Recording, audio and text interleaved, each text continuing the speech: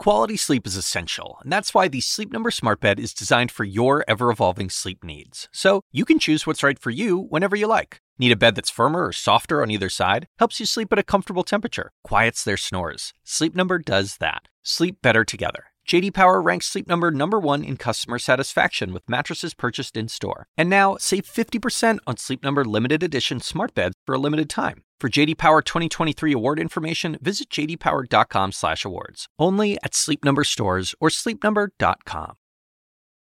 This episode is brought to you by Visit Williamsburg.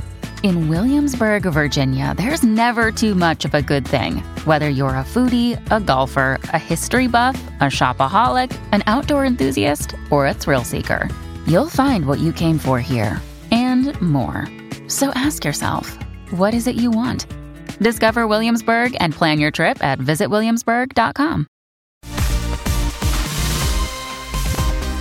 A warm welcome to First Move. Fantastic to have you with us for a wonderful Women's World Cup Wednesday on the programme. Yay! England beating World Cup co-host Australia by a score of 3-1. Sorry, Australia. The Lionesses will take on Spain in the World Cup finals now this weekend. We have a full report just ahead, but in the meantime too, lots of other stories for us to kick around, including Trump's red card. The former US president has 9 days to turn himself in after his fourth criminal indictment, this time in the US state of Georgia. Trump and 18 other defendants charged with 41 counts of plotting to overturn the 2020 elections. The very latest on that ahead too. And leaving the pitch, China stops reporting worsening youth unemployment data as its economic woes intensify. Beijing today calling the recovery, quote, torturous. Also tortured, China's embattled property developer Country Garden, warning again over its ability to make bond payments. The country's central bank cutting interest rates unexpectedly this week also. And on Wall Street, players beginning to take the field. The Bulls hoping to score some goals after across-the-board losses of over 1% in the previous session. As you can see, some red arrows there showing. European stocks also relatively mixed. Global investors suffering mid-August angst, I think, amid concerns of further US bank ratings downgrades, interest rate uncertainty, and as mentioned, fears over China's economic weakness. And I think you can see that portrayed in the Asia session too. Japanese stocks falling below that 3,200 mark for the first time in a month. And a lot to get to, as always, this hour. But first, the latest on the wildfire emergency in Hawaii. At least 106 people are now known to have died in the devastating wildfires in Maui. Authorities say that number is expected to rise. Search crews continue to sift through debris. Even now, only a third of the fire zone has even been searched. The governor of Hawaii saying identifying those lost could take weeks. Families of the missing have been asked now to provide DNA samples. Mike Valerio is on Maui with the very latest for us once again. Mike, a devastating wait now for the friends and families of those potentially missing. Also questions being asked of how they perhaps could have been better protected.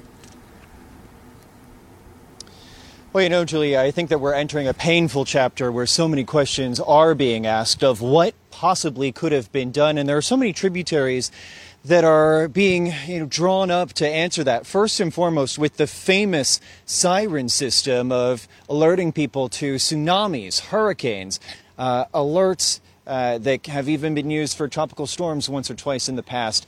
People are wondering why nothing was done to alert the people when there were no cell phones that were working, when televisions weren't working either, why nobody thought to sound the alarms across Maui. And that hasn't been directly answered. The governor of Hawaii spoke to our Caitlin Collins late last night, and he said that some perhaps weren't working, but it wasn't a definitive answer. He said that his attorney general was going to be investigating for the next few months. But then we also come to the matter of the utility company, Hawaiian Electric, and the matter of security video or doorbell camera video capturing these power lines that fell down during the course of this extreme wind event with wind speeds reaching up to 130 kilometers an hour, and these live wires sparking the dry grass because we're in the middle of a drought here in Maui. So people asking, if high winds were in the forecast, why weren't these electric wires de-energized if the utility knew that this could be a possibility. And frankly, it's emerged that the utility did not even have the strategy of being able to turn off its electric wires within its playbook at all. Unlike California, which has that within its playbook of things to do when there are high winds, especially in wildfire season in the fall in the Golden State. So I think that those are the two biggest avenues that people are looking at in terms of what could have been done to save lives. And when those answers emerge, Julia, and people begin to be held accountable, this island, which is so accustomed to joy and blooming with life, I think it'll be a side of the island that we have not seen before in terms of a quiet rage, because this disaster was so outside the realm of possibility and has forever changed Maui as we know it, Julia. Mike Valerio there. Thank you. Mistreatment and racism. North Korea claims US Army Private Travis King entered their territory last month due to discrimination he faced in the US military. It's the first acknowledgement from Pyongyang that the 23-year-old soldier is in custody there. Paula Hancock joins us now. Paula, I think there was an automatic assumption when these events happened that they would be leveraged in some way by North Korea. What more are they saying, if anything? Well, Julia, it is obviously a propaganda coup for the North Koreans, and it is very important that what we talk about today is it's noted that it's from the North Korean narrative. We're not hearing this directly from Travis King at this point, but Pyongyang is very clear about why the US soldier fled across the border. North Korea claims racism in the US military was the reason US Private Travis King crossed into its territory, adding he was seeking refuge in North Korea or a third country. 1 month ago, King ran across the military demarcation line during a civilian tour of the demilitarized zone. Nothing had been heard from him since. Pyongyang, finally breaking its silence on the incident, claims King confessed that he, quote, harboured ill feeling against inhuman maltreatment and racial discrimination within the US Army. A US defence official said they could not verify King's alleged comments, and the focus remains on bringing him home safely. King ran across the border at the Joint Security Area, a heavily guarded area. US and South Korean soldiers were unable to stop him. Pyongyang claims King is, quote, disillusioned at the unequal American society. There are no direct statements from King or details of his whereabouts or condition. King had faced assault charges in South Korea, serving around 50 days in a detention facility. The army says he would have faced further charges if he had returned to the US as planned. The day before he crossed into North Korea, King was taken to Incheon Airport by a military escort, but did not board the plane, claiming a lost passport to airport officials who escorted him back to departures. Get my son home. King's mother, through a family spokesperson, is asking Pyongyang to treat her son, quote, humanely, asking for a phone call with him. Contact Pyongyang has not allowed with previous US detainees. King's family has told CNN they feel helpless. Or let me go get him, because I'm his big sister at this point. Or let me go get him, because I'm his uncle. Now, you always have to look at the timing of any kind of North Korean announcement. And this one's interesting because the US and others are pushing for a UN Security Council hearing and meeting on human rights abuses in North Korea. They want it to start tomorrow on Thursday. It will be the first time in about 6 years such a meeting was held. So some say it is interesting that it is just the day before that North Korea is pointing out they have a US soldier criticising the US Army of alleged racism. So certainly there is a propaganda element to this, and until we hear really from Travis King himself, it's difficult to know exactly why he decided to make that run across the border. Julia? But to your point, interesting timing indeed. Paula Hancock, thank you. To Ukraine now, where the government is saying its forces have liberated another village in the Donetsk region after several unsuccessful attempts by Russia to gain control. Elsewhere, Russian drones have targeted a port in the Odessa region. You're actually looking at damage to warehouses and granaries. It comes as a cargo ship left Odessa for the first time since Russia abandoned the UN-brokered grain export deal last month. And we're also learning more about last month's attack on the bridge connecting Russia to Crimea. New footage shows the moment an experimental sea drone detonated beneath the bridge.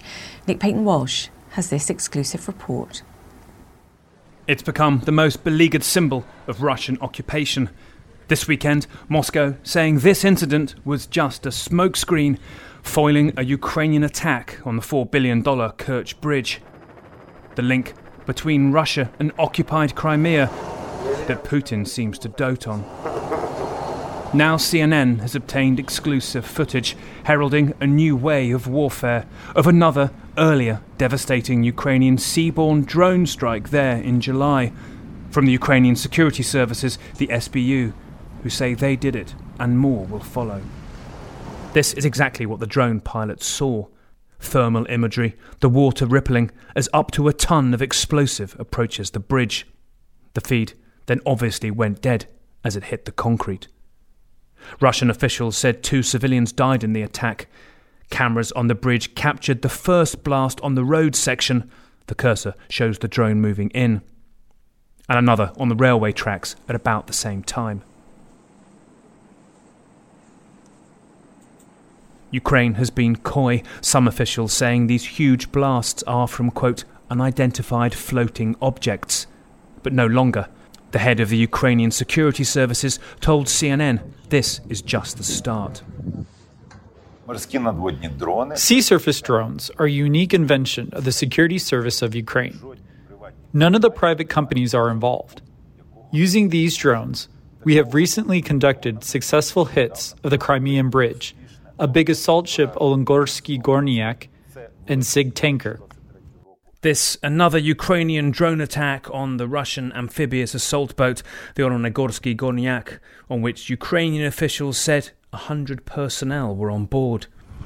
It was a remarkable feat carried out by a growing fleet of what they call the Sea Babies. Hundreds of miles away from Ukrainian bases and right in Russia's coastal heartland. It put the Black Sea's east suddenly at risk. These drones are produced at an underground production facility in Ukraine. We are working on a number of new, interesting operations, including in the Black Sea waters. I promise you, it will be exciting, especially for our enemies. Ukraine's ingenuity, again and again, toppling the lumbering Russian Goliath. Nick Payton-Walsh, CNN, Dnipro, Ukraine. And just into CNN, President Joe Biden will travel to Hawaii to see the devastation on Maui next Monday. Biden will be joined by the First Lady, and the White House says they will survey the damage and meet with first responders. In the meantime, former US President Donald Trump has until August 25th to turn himself in after his indictment Monday in the state of Georgia. Trump has not publicly said when he intends to surrender and enter his plea on 13 criminal counts. He was charged with attempting to overturn his 2020 presidential election defeat, along with 18 other defendants. Nick Valencia joins us now. Nick, the fourth indictment now in a row, but there's clear crossover between the charges in each of these cases. Do we have a sense of the timing, both of his surrender in Georgia and, of course, the timing beyond that? Yeah, 4 indictments in 4 months and a lot of overlap between this case here in Georgia and the January 6th case in D.C. As far as the details and what's next, we do expect Donald Trump to turn himself in along with the 18 co-defendants. And according to the Fulton County Sheriff, who's in charge of that process, he's going to treat Donald Trump and the 18 co-defendants like he would anyone else who's been indicted here in Fulton County, which means that they're going to have to go through the infamous Fulton County Jail. It's the same jail where earlier this year a man being held on pretrial detention was allegedly eaten alive by bed bugs. Even the sheriff here in Fulton County, Pat Labatt, has spoken publicly about the deteriorating conditions there in the facility. And earlier today, I did reach out to the Fulton County Sheriff's Office, who told me that none of the defendants so far have turned themselves in. Meanwhile, we are learning more about the potential defense strategies for Trump and his former chief of staff, Mark Meadows. Meadows and his legal team filing a formal petition to try to get the venue changed from state court to federal court, arguing that anyone charged with crimes that they allegedly committed while working as a federal official should be able to have their criminal proceedings heard in a federal court. And here's what they're saying in part of that petition here, saying, quote, nothing Mr. Meadows is alleged in the indictment to have done is criminal per se. Arranging Oval Office meetings, contacting state officials on the president's behalf, visiting a state government building, and setting up a phone call for the president. One would expect a chief of staff to the president of the United States to do these sorts of things. Mark Meadows, of course, facing 2 counts in this indictment, 1 count for racketeering, another, the violation of a public oath of office. He says he's going to file a longer formal complaint at a later date, but meanwhile, right now, his petition is in the hands of a U.S. district judge here in Georgia. Julia? Nick, great to have you. Nick Valencia there. Okay, coming up here on First Move, some potential fiction or not from the future. Watch our news bulletin from 2035 and how the world might change through artificial intelligence. 2 of the world's biggest thinkers in technology and geopolitics join with their view and vision of a new world order. This podcast is supported by Sleep Number. Quality sleep is essential. That's why the Sleep Number Smart Bed is designed for your ever-evolving sleep needs, so you can choose what's right for each of you whenever you like. Need a bed that's firmer or softer on either side? Helps you sleep at a comfortable temperature. Quiets their snores? Sleep Number does that. Only Sleep Number Smart Beds let you each choose your ideal comfort and support, your Sleep Number setting. Sleep Number Smart Beds learn how you sleep and provide personalized insights to help you sleep better. All Sleep Number Smart Beds feature cooling, pressure-relieving comfort layers for soothing sleep throughout the night. Temperature-balancing bedding is designed to move heat and moisture away when you're hot. When you're cool, they hold their energy to help warm you. Sleep better together. J.D. Power ranks Sleep Number #1 in customer satisfaction with mattresses purchased in-store. And now, save 50% on Sleep Number limited edition smart beds for a limited time. For J.D. Power 2023 award information, visit jdpower.com/awards. Only at Sleep Number stores or sleepnumber.com. This episode is brought to you by Shopify. Forget the frustration of picking commerce platforms when you switch your business to Shopify, the global commerce platform that supercharges your selling wherever you sell. With Shopify, you'll harness the same intuitive features, trusted apps, and powerful analytics used by the world's leading brands. Sign up today for your $1 per month trial period at shopify.com/tech, all lowercase. That's shopify.com/tech.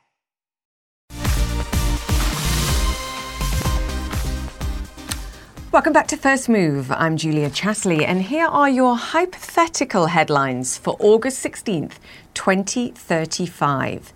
AI systems are everywhere. They govern hospitals, run airlines, and battle each other in the courtroom. The good news is productivity levels have spiked to unprecedented levels, and businesses have scaled up at blistering speeds. Humans are enjoying a new sense of well-being with new cures, products, and innovations released every single day. However, the world is also more unpredictable and fragile as terrorists use cyber weapons to advance their goals, and white-collar workers are losing their jobs en masse. That's just one vision of the future drawn up by our next guests. Ian Bremmer, President, Founder of Eurasia Group and G0 Media, and Mustafa Suleyman, CEO and co-founder of Inflection AI. Their op-ed published today in Foreign Affairs is called The AI Paradox and warns, among other things, that some tech giants will be more powerful than nation states one day, and a patchwork approach to regulation will neither be sufficient nor swift and flexible enough. In a nutshell, they say we need global bodies to help address this challenge. Bremmer is fearful of a US-China arms race with other nations left behind, and Suleyman warns of the consequences of mass unemployment. And I'm glad to say both of those gentlemen join me now. Welcome to the show. I want to start with you, Ian. What makes this article to me, and is very clear, is that AIs are at the intersection of technology, health, society, geopolitics, and military advances in a way that we've simply never seen before. And if we want to ensure an innovative but safe path forward, it requires a global conversation, cooperation. Yes, I mean, technology companies have been dominant in the virtual space, in the digital space for decades now. It's just that the power of the digital space in national security or in society or in the global economy has been limited. With the explosive gains of artificial intelligence, particularly over the course of the last couple of years, that is no longer the case. In other words, suddenly, these technology companies operating as digital sovereigns are making decisions that will have impact over the future structure of the global order. And if you want to govern it, that means that the institutions we create are going to need to be inclusive, that the governments will need to work directly with technology companies as actors to determine what kind of rules and regulations we have. This is very different from the kind of lobbying that we've seen over the past decades, the private sector trying to capture the public sector, but clearly being subservient to it. Here's a very, very different kettle of fish. Yeah, this is moving at a far greater speed than anything we've seen before. Mustafa, to Ian's point, you've been an integral part of the private sector development and the explosive acceleration that we've seen in AIs in recent years. I believe you've also seen President Biden a couple of times in the last 3 months. So there's two things there. Do you think the government, be it the US government or more, understand the tidal wave of innovation for good and bad that's coming? And do you think the private sector, to Ian's point, understand the responsibility that they have today and will hold in the future? You know, perhaps somewhat surprisingly, I think President Biden and the White House are actually moving very fast here. I mean, a bunch of people have said that actually they're moving in at an unprecedented rate. And I'd say they have a reasonably good understanding. I mean, now that everybody in the world has sort of seen the incredible potential upside and power of these models, these large language models over the last 6 to 12 months, I think everybody can imagine what that might look like if that trajectory of improvement continues for the next 10 or 15 years. And so I'm definitely seeing a really sharp focus on it. I do think that AI companies are also very much focused on it. And I think for the first time in the invention of a technology, taking the precautionary principle, that is thinking ahead of time what the potential downsides might be, talking about them vocally and publicly, and trying to actively mitigate them.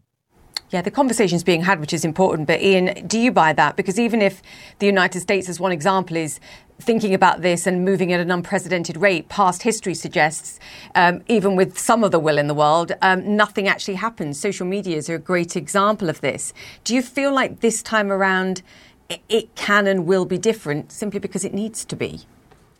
Well, it does need to be, but that doesn't mean it's going to happen. And as much as, look, there are no people out there, no leaders, global leaders that were talking about this issue in a serious way a year ago.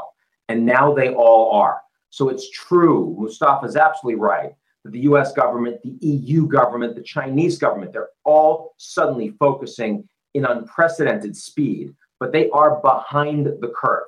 The companies have been moving at an unprecedented speed for years now. They are better resourced, they have the expertise, and they have control. So the governments are playing catch up, and this matters immensely for national security for these countries, not to mention the social fabric of democracies, not to mention the sustainability of economic development.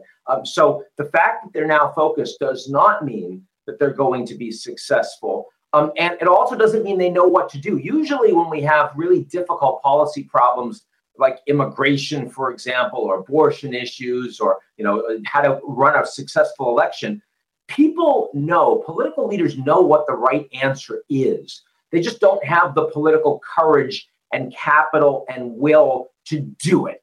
In this case, I actually do believe, along with Mustafa, that the political will is there. It's just that they don't know what to do. And that's why you have a political scientist and a technologist here working together to try to lay out some principles and a roadmap. Yeah, let's talk about some of those principles, because this is important. And I think at the heart of this is understanding what we're talking about when we're defining what AIs are and establishing the facts from fiction and hype. Mustafa, I don't want to take a sort of angle that looks at the hype around this, because I think there is enough of that. But we do have to understand, I think, the darkest sides of the dark side of AI in order to be able to craft and shape regulation appropriately and make it flexible enough to adjust to the technology as it develops. What's your sense of that? Look, I think you have to start from first principles. Just consider for a minute that the quest of artificial intelligence over many decades now has been to try to take what makes us special as a species, our ability to plan, imagine, be creative and inventive, and turn that into an algorithmic construct that we can reproduce, scale up, parallelize. And that's kind of an incredible thought. The very thing that has produced everything in the world around us, everywhere you look in your line of sight at this very moment, every object is almost likely going to have been manufactured, created, invented, or at least in some way affected by this capability, this intelligence. And so the prospect of turning that into something that we can copy and reproduce and anybody can use to make them smarter as a research assistant, as a tutor, everybody is going to get access to the very best quality medicine, legal advice, financial advice over the next 10 to 15 years. Just as today, billions of people have access to the same super high quality smartphones and laptops. We're on the same trajectory of exponential cost reductions and things getting incredibly easy to use. And on the face of it, that's an incredible story for productivity. It really is going to be a Cambrian explosion of new value and new inventions at a time when we need it most, given everything that's happening with our climate crisis. But of course, some people may choose to use that for activities that end up destabilizing and disrupting the nation state system. And that's, I think, really the primary threat here. We have to think about the consequences of a proliferation of power. And so in the proposals that we have made, Ian and I, we've really tried to focus on what it looks like for significant power centers to exist outside of the nation state system and what we can do about it.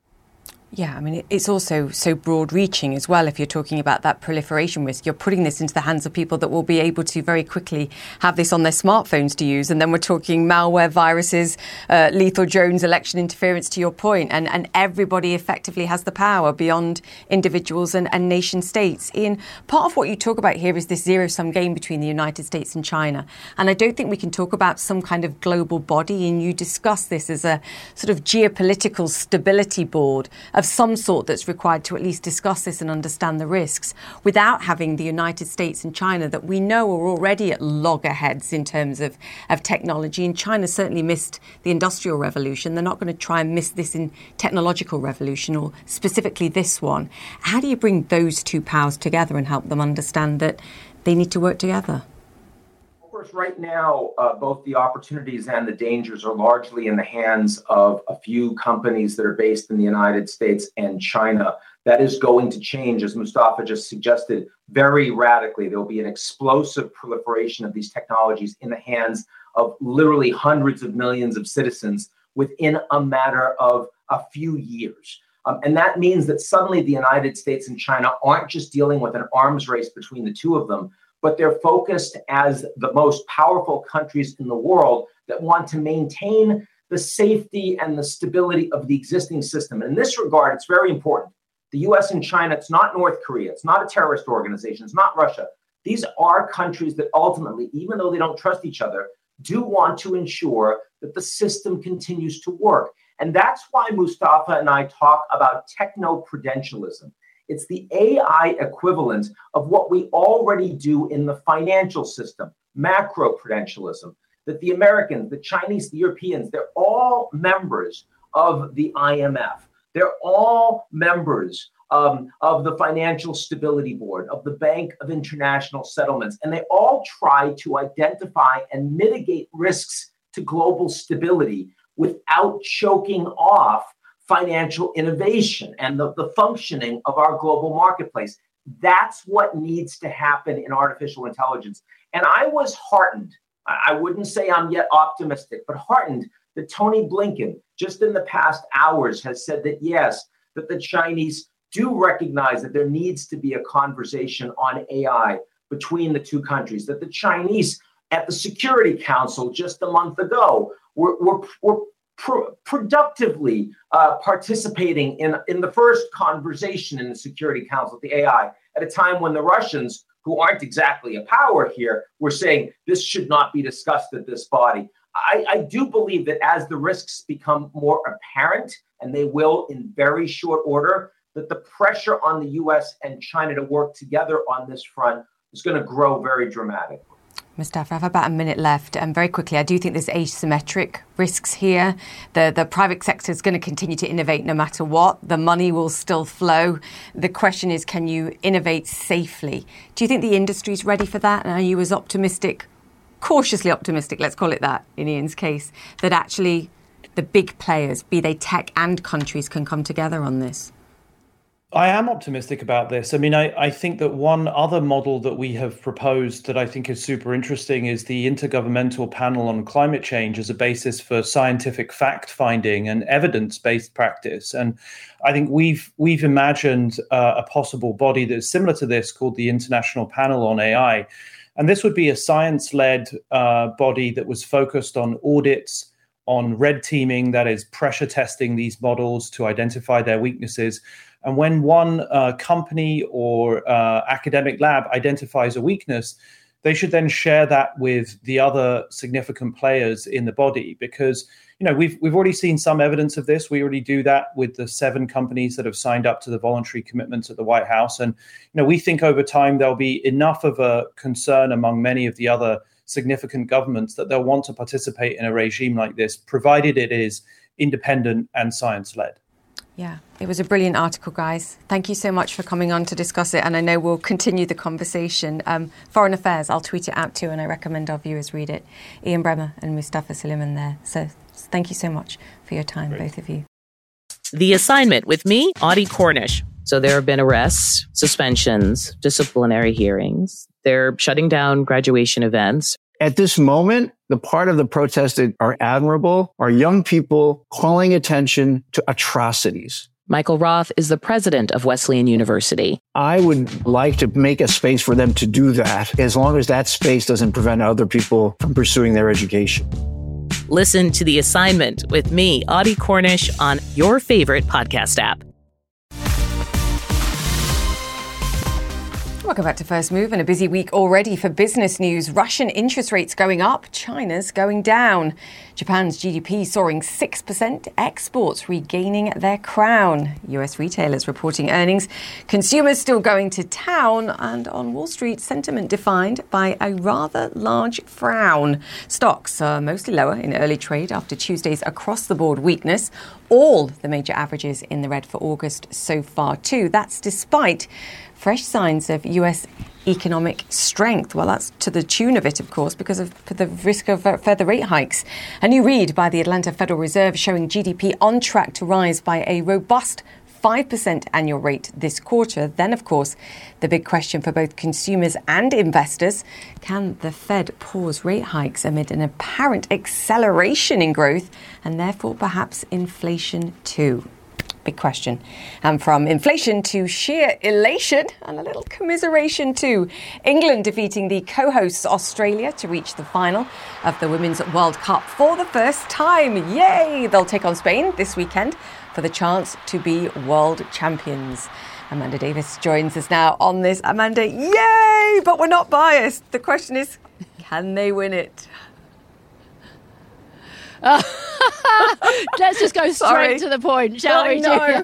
I mean, it does feel such a treat, doesn't it? Just 12 months after celebrating that first piece of major silverware for the England's Lionesses at the European Championships, to be here going further than they've ever been before at a Women's World Cup, booking their place in the final for the first time, and deservedly so. They say third time lucky, but that's really doing this England team a disservice after those 2 semi-final defeats. They absolutely deserved it. They were unified, they were hard-working, they were skillful, and they pulled those moments out of the bag when it mattered. That goal from Ella Toone, another from Lauren Hemp, and then Alessia Russo once again making the difference. You really do have to feel for Australia's Matildas, though. This is a group of women, a team that have really galvanised the nation, not only behind them, but behind women's football more than any previous generations. And it will very much feel like a painful defeat. But I hope